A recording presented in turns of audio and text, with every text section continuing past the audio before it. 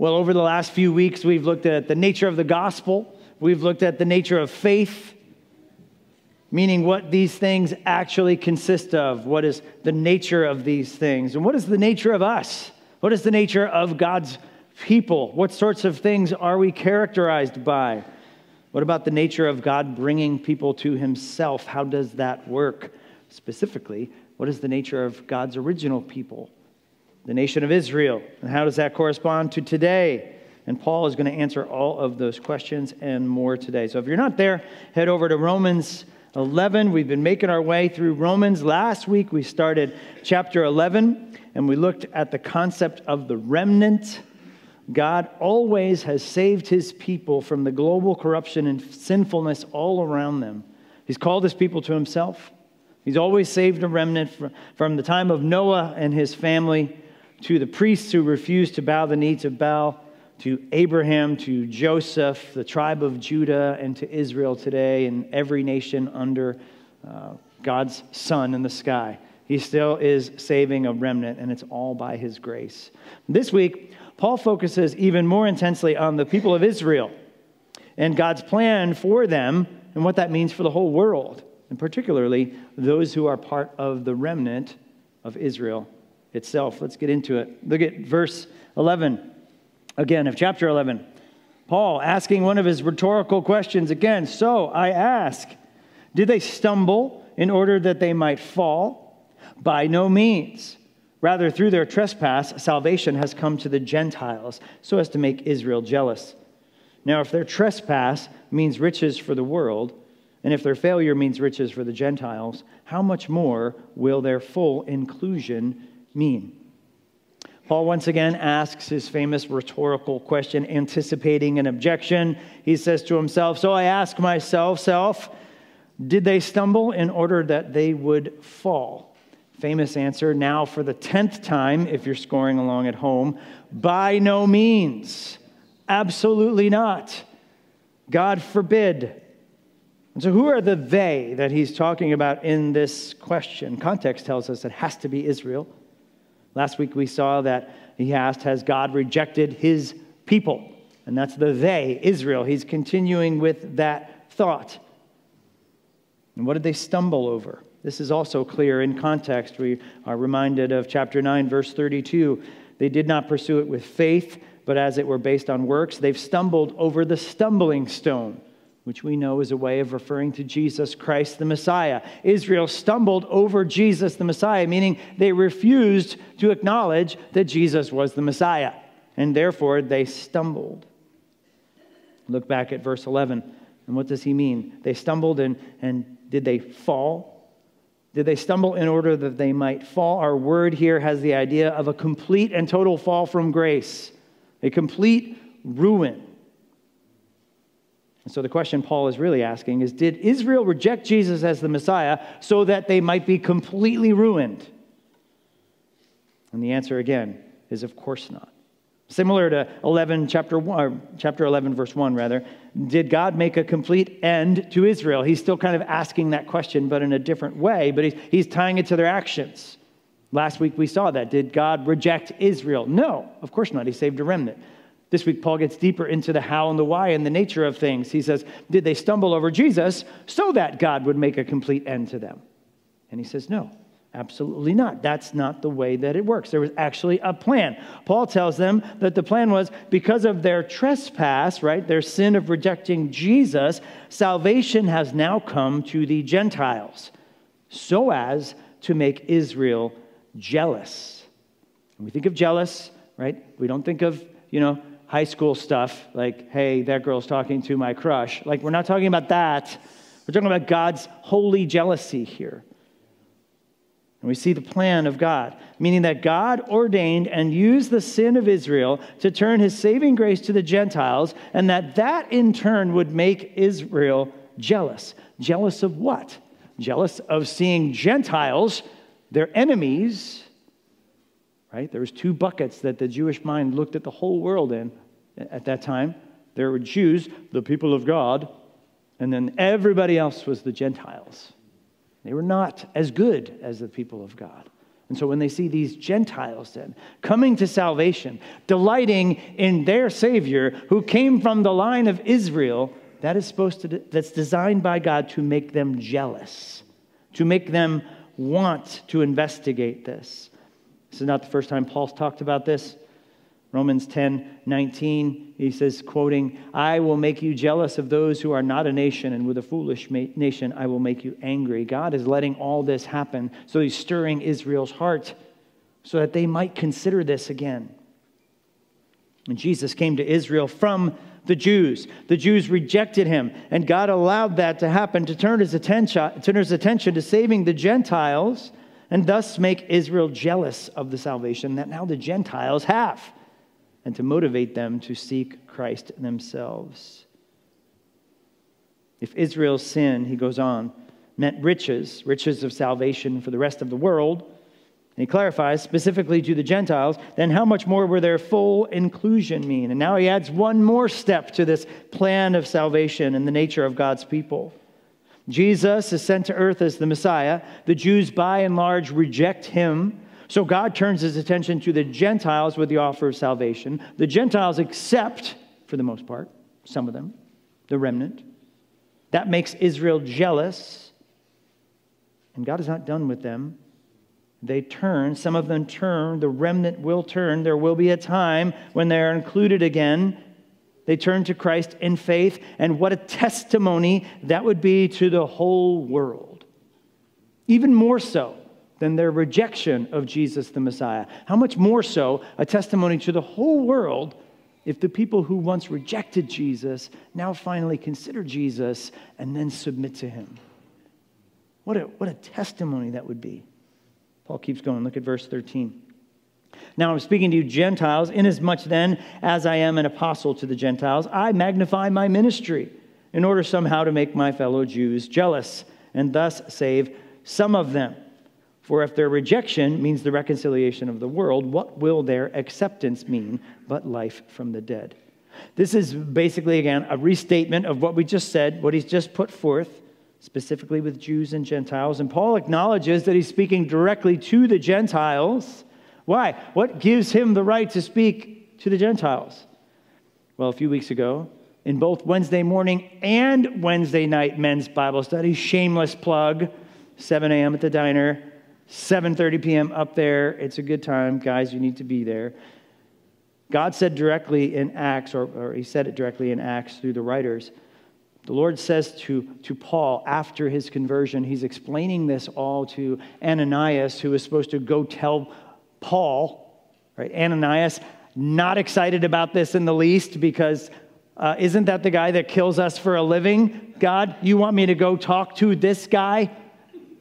And God says, no, he's on our side now. And he said, oh, okay, cool. Sure, I'll get right over there. God says this, the Lord said to him, "Go, for he's a chosen instrument of mine to carry my name before the Gentiles and kings and the children of Israel." So Paul's acting out his commission here. That's why he's a prophet, a minister to the Gentiles. And he says he magnifies or glorifies his ministry, not to make himself look good, not to establish Apostle Paul International Ministries.com. But why? The bigger he makes his ministry, the farther he proclaims the gospel, the more Gentiles that come in. What's that supposed to do? He says, so as to make my fellow Jews jealous. More attention, more focus on Jesus. More Jews will hopefully see that, be made jealous, and hopefully, he says, save some. Save the remnant. And in verse 15, Paul summarizes the plan. If their rejection of Jesus, or God's rejection of them as the only people of God, not a complete rejection, if God's rejection of them, because they rejected Jesus, if that means reconciliation to the whole world, what will their acceptance mean? And understand this, we have to keep the full plan of God here that Paul's laying out. Once again, Jesus comes. Israel, by and large, rejects him as the Messiah. Salvation is then thrown open to the Gentiles, which makes the Jews jealous. Some of them turn to Christ in faith and are reconciled and accepted. And what does that mean? Well, Paul tells us exactly what that means in verse 15. He says, for if their rejection means the reconciliation of the world, what will their acceptance mean but life from the dead? This is spiritual life. This is resurrection. This is what happens when we go from spiritually dead people to spiritually alive people.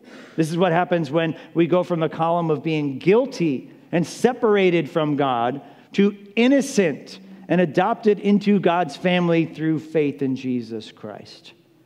I do think there is a nod, which we'll get there next week. There's a nod to end times. There's a nod to what will happen at the end when Jesus does come. I do believe, stealing from next week, there's going to be a mass, maybe influx of Jews that will come to the understanding, wow, I get it now. We pray for that. We hope that. And so at the end times, when we see believers then in the judgment, when we see believers then glorified, sanctified, set apart to be with Christ forever. Some commentators do think that that's the eschatological or an end times aspect, the resurrection of the dead at the return of Christ, where we're now one big happy family.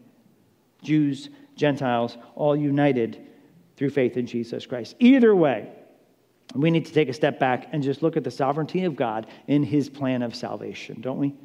It's salvation for both Jews, Gentiles, the whole world. Once again, he does not make a complete end of the nation of Israel, although he probably should. And let's be fair, he probably should have made a complete end to the Gentiles as well. But he didn't. He has grace. He has mercy. So here's the first point. God's people should rejoice in God's global plan of salvation. God's people should rejoice in God's global plan of salvation. The gospel has always been global. From the very first time that God called Abraham and said, through you, all the nations of the world will be blessed. Part of the error of the Jews of Israel was making it all about themselves. They made it all about their worship. They made it all about their temple. They made it all about their people, forgetting that they were supposed to be the light to the nations through Christ. Even more so today with Orthodox and Hasidic and Rabbinic Judaism. Even worse, Israel turned from God into apostasy. They rejected him, and they worshiped the gods of the nations that were all around them, even culminating in the crucifixion of Jesus Christ, where Pilate says, "What shall I do with your king?" And they respond, "We have no king but Caesar." Like, if there was ever a moment where you saw the true apostasy of the Jews, maybe that's it. They have no king? Yahweh? Never heard of him? God? You just want Jesus on that cross so bad that you will deny your heavenly Father. That's where we are now? Okay. You see that even in that, God did not make a complete end to them. He still saved a remnant. So the application question is this: do we rejoice in God saving his remnant from every tribe, every tongue, and every nation? Do we see the events in the Middle East today in Israel as part of God's plan to bring people to himself? Not necessarily a plan for the end of the world where Jesus is going to come Tuesday. Okay? I need to just calm down on that. He's bringing the remnant to himself. God's still working his plan. This is all part of the stirring of hearts to bring people to faith in Jesus Christ.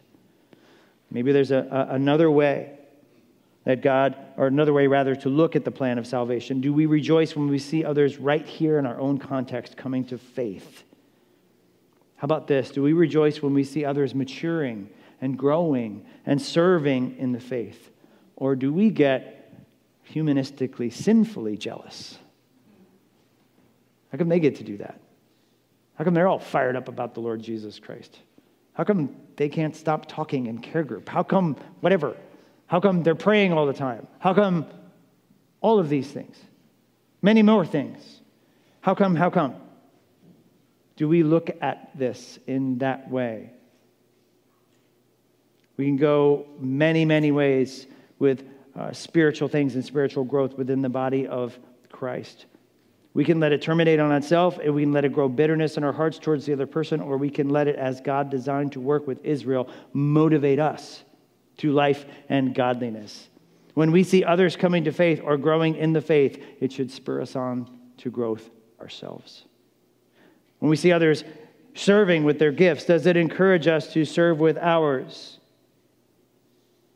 We're so quick to drift into an us and them scenario. And that's not the way things are supposed to be within the body of Christ. We're supposed to encourage one another to love and good works. Is this the way it's working? When we see people coming to faith. Church, we should be rejoicing when people come to faith. We got a member class that is booked today. I rejoice in that. If you're coming to the member class, another shameless plug, please put your name down or there'll be no pizza for you later on. Okay? We have to realize the uncomfortable truth, or an uncomfortable truth. The church of God is bigger than just ourselves.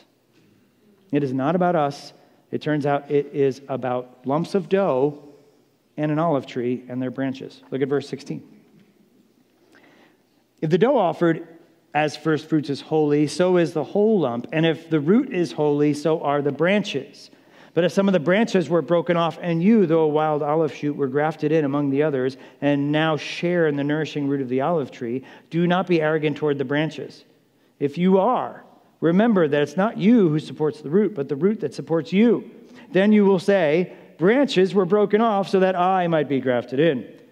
That is true. They were broken off because of their unbelief, but you stand firm in the faith, or stand fast through faith.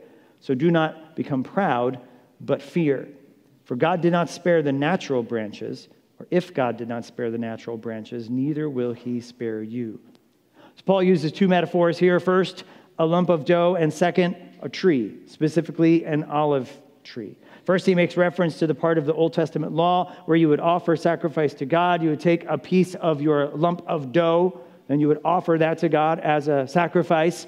And therefore, what does that mean for the rest of the lump of the dough? Well, that's still set apart. It's still holy. If one part is set apart, then the whole thing is. It's that concept. If the root is holy, then everything is holy. If a little bit of it's holy. If the dough is holy, so is the whole loaf of bread. It reflects a general principle that one would continue to honor God with not only the first part of something, but the rest of something. Keep honoring God with all of it. Paul applies this to Israel in the sense that they started as the people of God. Therefore, God will continue to show his faithfulness to Israel in some way. Namely, by not completely abandoning them and still coming to save them and as his remnant from even Israel, who rejected him. He continues to run with the metaphor of a tree in verse 17 to 21. The tree represents the people of God. It's important that we realize that. The tree is not just Israel, okay? The tree is the people of God. The original people of God were Israel. But don't limit yourself in your thoughts to thinking that the tree is just Israel. The tree is the people of God who were, of course, originally Israel. Some of the people of God rejected Jesus, the Messiah, and they were broken off. I was thinking about making a diagram of this, and I gave it like 90 seconds of my best time, and I was like, I can't do this. I looked around. There were some other ones. There were some really bad ones, and I just kind of gave up. So use your imagination here. Some of the limbs were broken off the tree because of their unbelief. They rejected Jesus, and now those limbs are on the ground, apart from the people of God. But God, in his global plan of salvation, had other family members from outside of Israel, branches that were not naturally part of that tree. Later on, he uses the language of a cultivated olive tree versus the wild olive shoot, right? So these are the wild olive shoots that were his elect, that were his remnants. And Paul says that he would take those branches from a wild olive shoot, not part of the natural tree. He would take those branches and he would graft them in to the tree that represents the people of God. And then they would grow to become part of that actual tree. This is actually a thing. You can actually take, from what I understand, a branch from another tree. Hopefully it's the same tree. I'm not exactly sure how that works. You can definitely go down a rabbit hole there as well. And you can graft it in. I found a picture of it. If you can see it. They cut the branch a little bit in the tree that exists, right? And they cut the new branch a little bit so that it has kind of bare branch skin or whatever that's called. And you put it in there. And then you tape it up, and you let it sit. And after a while, evolution does its thing. No, after a while, God's creation does its thing, and somehow this branch then becomes part of the tree, like it was there to begin with. Gentiles, that's us. We're that little branch there. We're from another tree. We're from the wild olive shoot, the wild olive branch. We were brought into the family of God, and we were grafted in, and now we are all one tree, one people of God. But Paul warns us, Gentiles, he says, don't be arrogant about this. Don't be boasting about this. Don't be saying, hey, you Jewish brothers, right? Maybe talking to the branches that have now been snapped off and are on the ground. Huh? Neener, neener, neener. I'm part of the tree now. You're not. Soon you're going to be in the fire, right? He says, don't do that. He says, don't boast about that to those that were broken off. He admits in verse 20, yeah, it is true. They were broken off because they did not believe. And you are here in the tree because you did believe, but that's still not a reason to boast. Why? Did you graft yourself into that tree? Did you grow little tree legs and walk yourself over to this tree and get out a knife and graft yourself? No, of course you didn't. God did it. So what are you boasting in anyway? Nothing. You shouldn't be boasting. It's the work of God, not you. Instead of boasting, your attitude should be one of holy fear. Why? Because God snapped off the branches from his original tree because they refused to believe. You think he won't do the same to you? He says you should instead fear. This is not about losing your salvation. It's about the principle you aren't here because of your own efforts. God is the one who grafted you in. God's the one who snapped them off. You should be humble. You should be thankful. You should be grateful. You should have reverent fear. May I remain faithful then as part of this tree that I didn't belong to in the first place. God is the grafter, and Gentile, you didn't graft yourself in. God did it. So here's the point. God's people become God's people through God's work. God's people become God's people through God's work. I hope you know this, church, mostly Gentiles, right? We would not be here without Israel. We would not be here without the Old Testament.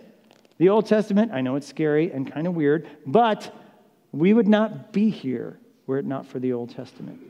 We were not part of the original people of God. The new covenant is built on the foundation of the old covenant. Israel, the true people of God, they were referred to many times as an olive tree all over the Old Testament. And still, if you go to Israel today, you find lots of olive trees all over the place. But now there is one tree. One where the Jews and the Gentiles, the people of God, are all one people, grafted in together by God himself.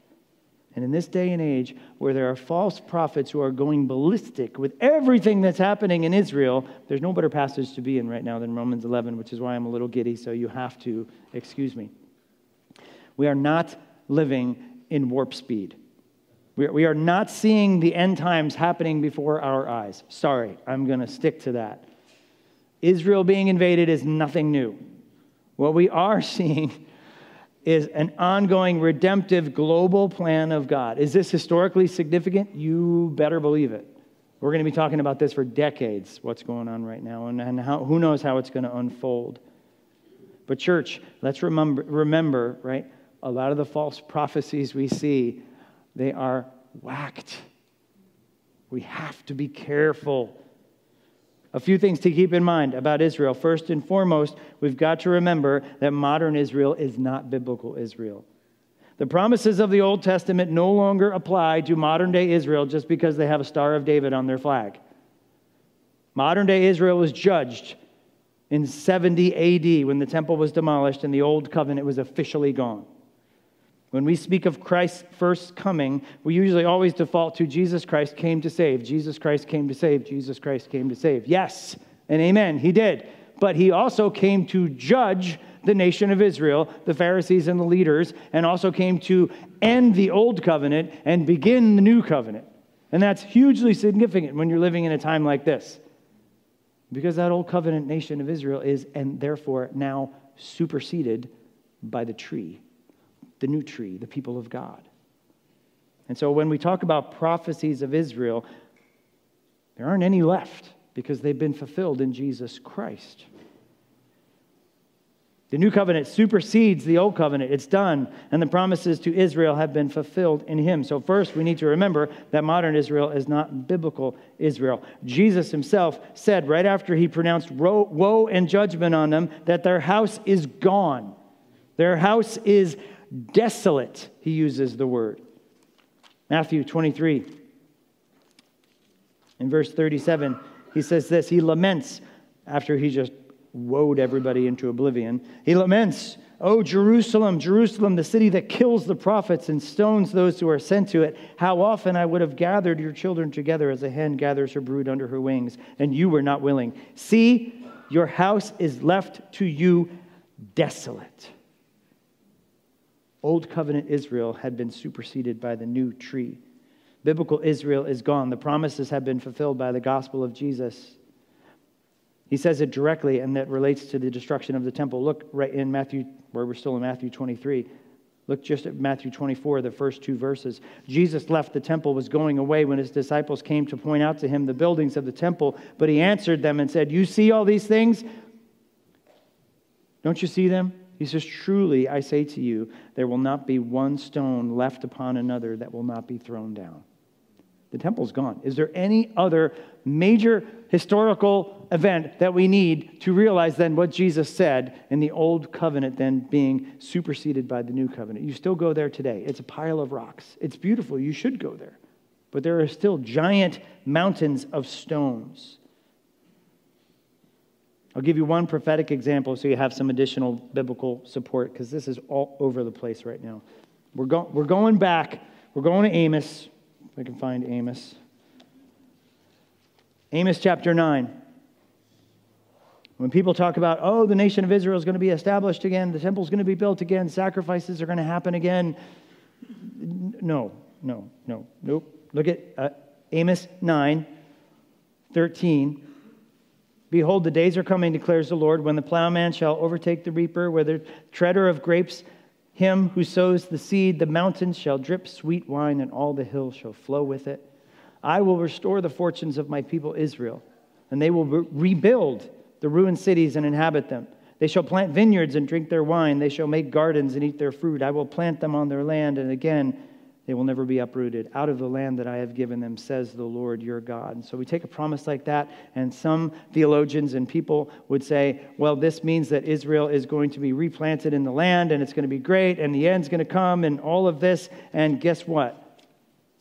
In Acts 15, we see that that was actually already fulfilled. Acts 15, verse 16.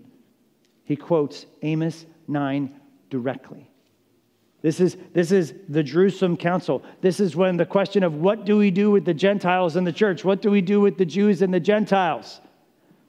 And they decide, yes, the Gentiles no longer have to obey the law. They no longer have to be circumcised. They no longer have to obey all those things. Why would you put that on them? They can't. We didn't bear it. Why them?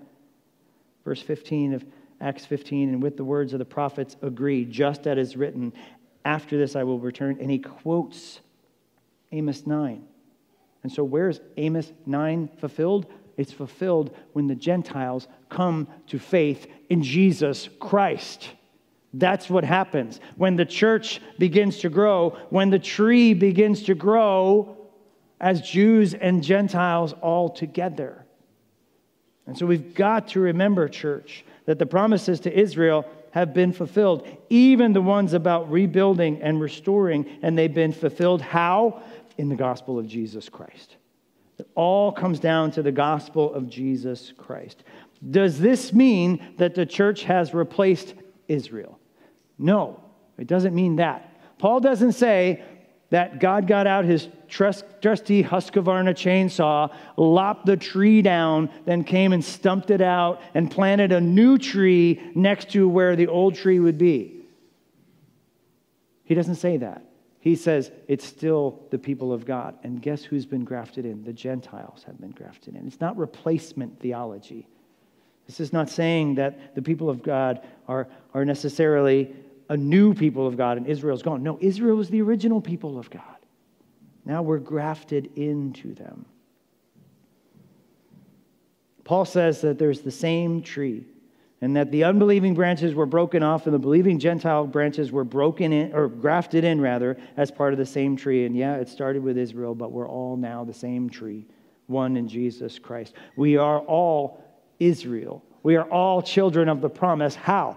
By faith. He says that himself very clearly in Galatians chapter 3. I know this is a little thick, but this is all over the place right now, so you guys need to be clear. Galatians 3:28, there is neither Jew nor Greek, there's neither slave nor free, there's not male nor female, you are all one in Christ Jesus. And he goes on, if you are Christ's, then you are Abraham's offspring. Guess what? If you're Christ's, you're true Israel. If you've repented and believed Jesus Christ as a Gentile, you're grafted into the tree. It's all one tree. It's all one people of God. It's fulfilled how? In the gospel of Jesus Christ. So what does that mean for us grafted in Gentiles? Well, lots. That's where Paul lands the plane. Back in Romans 11, verse 22. Note then the kindness and severity of God, severity toward those who have fallen, but God's kindness to you, provided you continue in his kindness. Otherwise, you too will be cut off. And even they, if they do not continue in their unbelief, will be grafted in. For God has the power to graft them in again. For you were cut from what is by nature a wild olive tree and grafted, contrary to nature, into a cultivated olive tree. How much more will these natural branches be grafted back into their own olive tree? Paul says something that they need to note. He says, take note of something. Take note of the kindness and the goodness and the severity of God. He says, severity towards those who have fallen, the unbelieving Jews, but kindness to you, grafted in Gentiles. It sounds nice, but it's conditional. And what's the condition? God's word continues. Provided that you continue in his kindness, or else you too will be cut off like Israel. How do you continue in kindness? It's belief.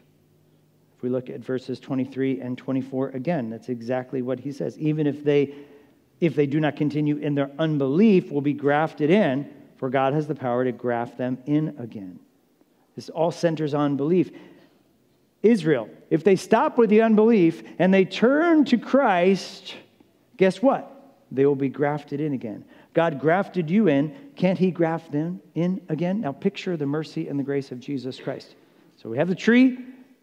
We have the unbelieving Jews that rejected Jesus. They've been snapped off. They're on the ground. Is God totally done with them? No, he's not totally done with them.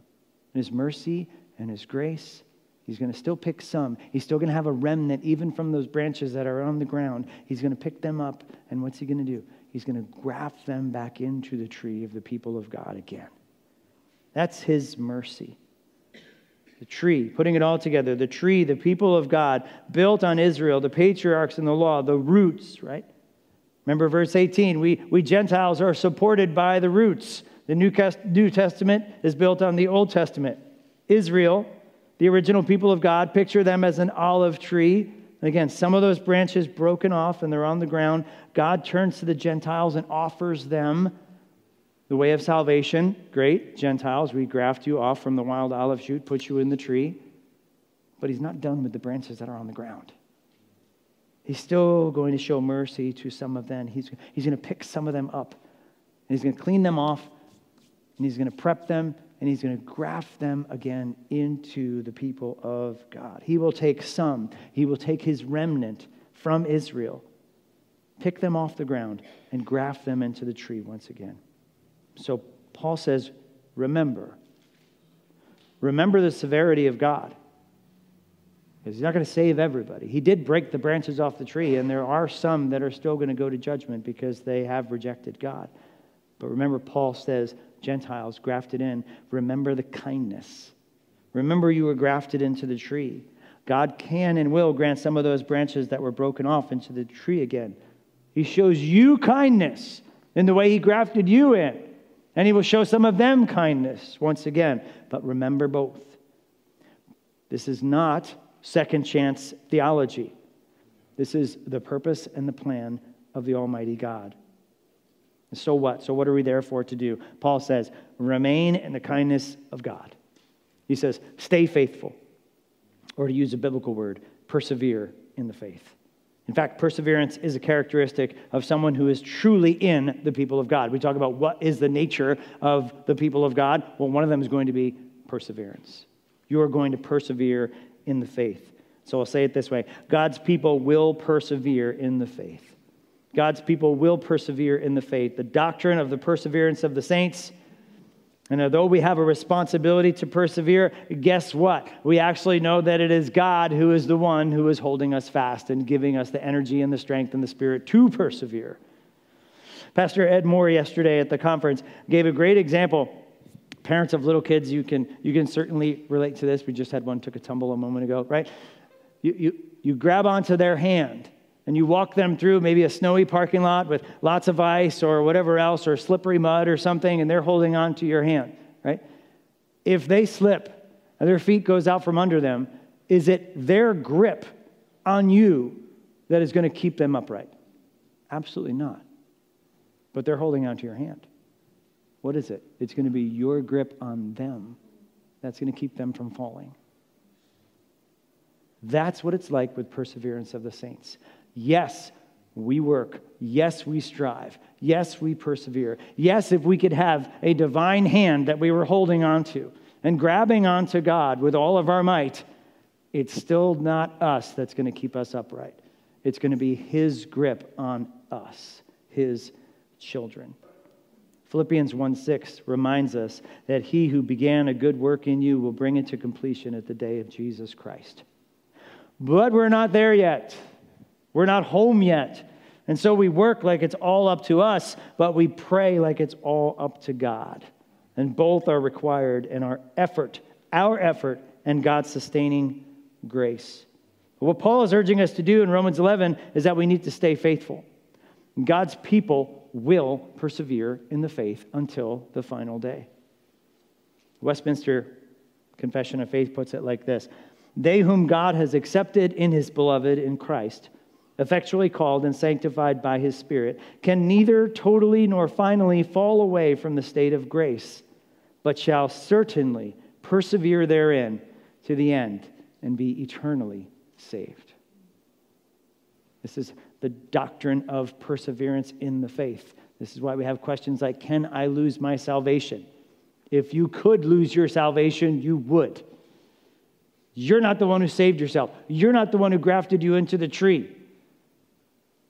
God's the one that's holding on to you. This is where the doctrine of election then becomes a warm blanket on a cold, rainy day. If you are elect, you are God's people, you have been grafted into the tree, He will cause you to persevere until the end. And we praise God for that. Because if it were up to me, I would have blown it already for sure. We, nonetheless, have a responsibility to remain faithful and diligent. We see warnings in the New Testament, especially in Hebrews. But Christ is faithful over God's house as a son, and we are His house if, indeed, we hold fast to our confidence and our boasting and our hope. Did you see the if there? There's another if verse in Colossians. And if those of you who were at the seminar yesterday when Pastor Ed Moore was quoting all this, I had these verses too before he did. I just want to make that clear. Colossians 1, verse 21.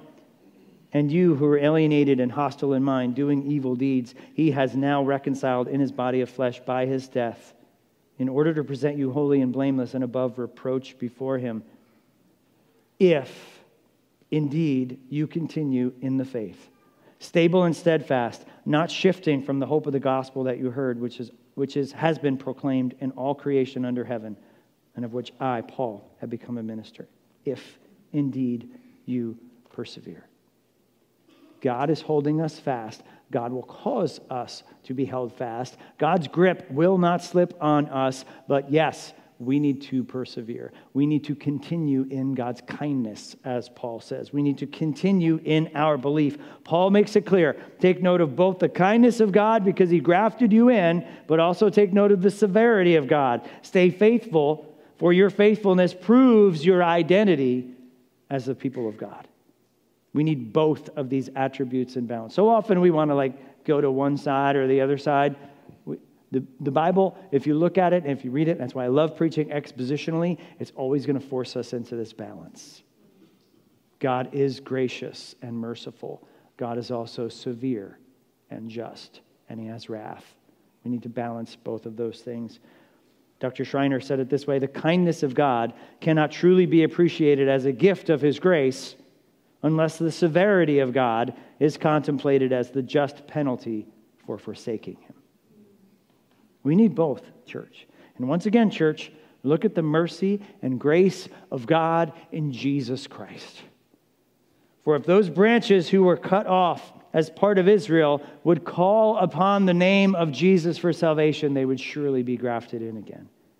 This is all the mysterious but merciful plan of God. And so our big idea this morning is this: God has a plan to bring all of his people to himself. God has a plan to bring all of his people to himself. Maybe you have a friend or family member who's not yet in Christ.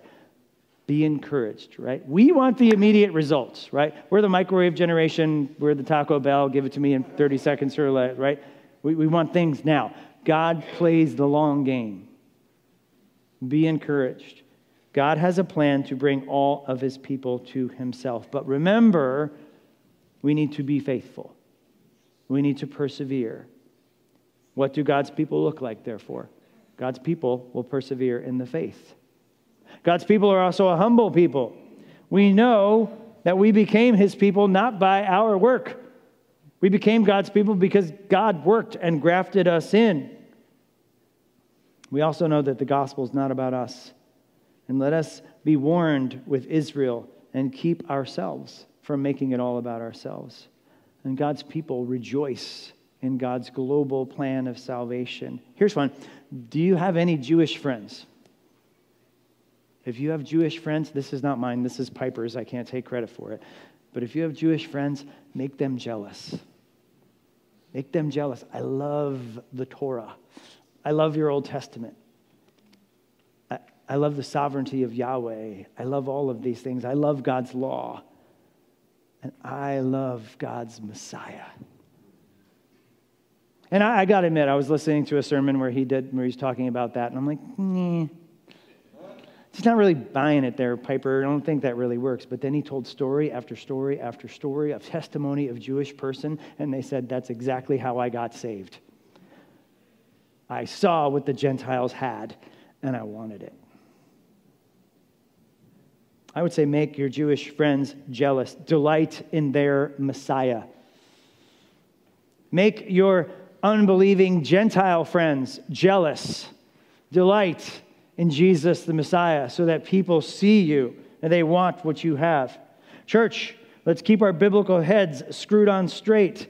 Don't be lured away by the false prophets announcing Jesus' immediate return because of the events in Israel. Remember, what the Word says is that we are all Israel through faith in Jesus Christ. We are all part of the tree through faith in Jesus Christ. Be diligent in the faith, not only our personal faith, but the global plan of God to save his people and bring him to himself, because God indeed does have a plan to bring all of his people to himself. Father, this is a difficult word for us this morning, but we are so thankful in your grace that we are in this chapter, in the midst of world events where all of the national spotlight is on Israel. Lord, help us, protect us from false teaching. Focus us on the task at hand, because even in the midst of this, Lord, it is not about us making an escape from this world by any means. It is about you continuing to do your redemptive work in bringing your people to yourself and using all events. You waste nothing, God. Even these events in the Middle East, don't waste this, Lord. We encourage you, Father, fulfill all of your purposes. Please bring your people to yourself. And may we be diligent to remain faithful in the faith and make others jealous by what we have in Christ. And it's in his name that we pray. Amen.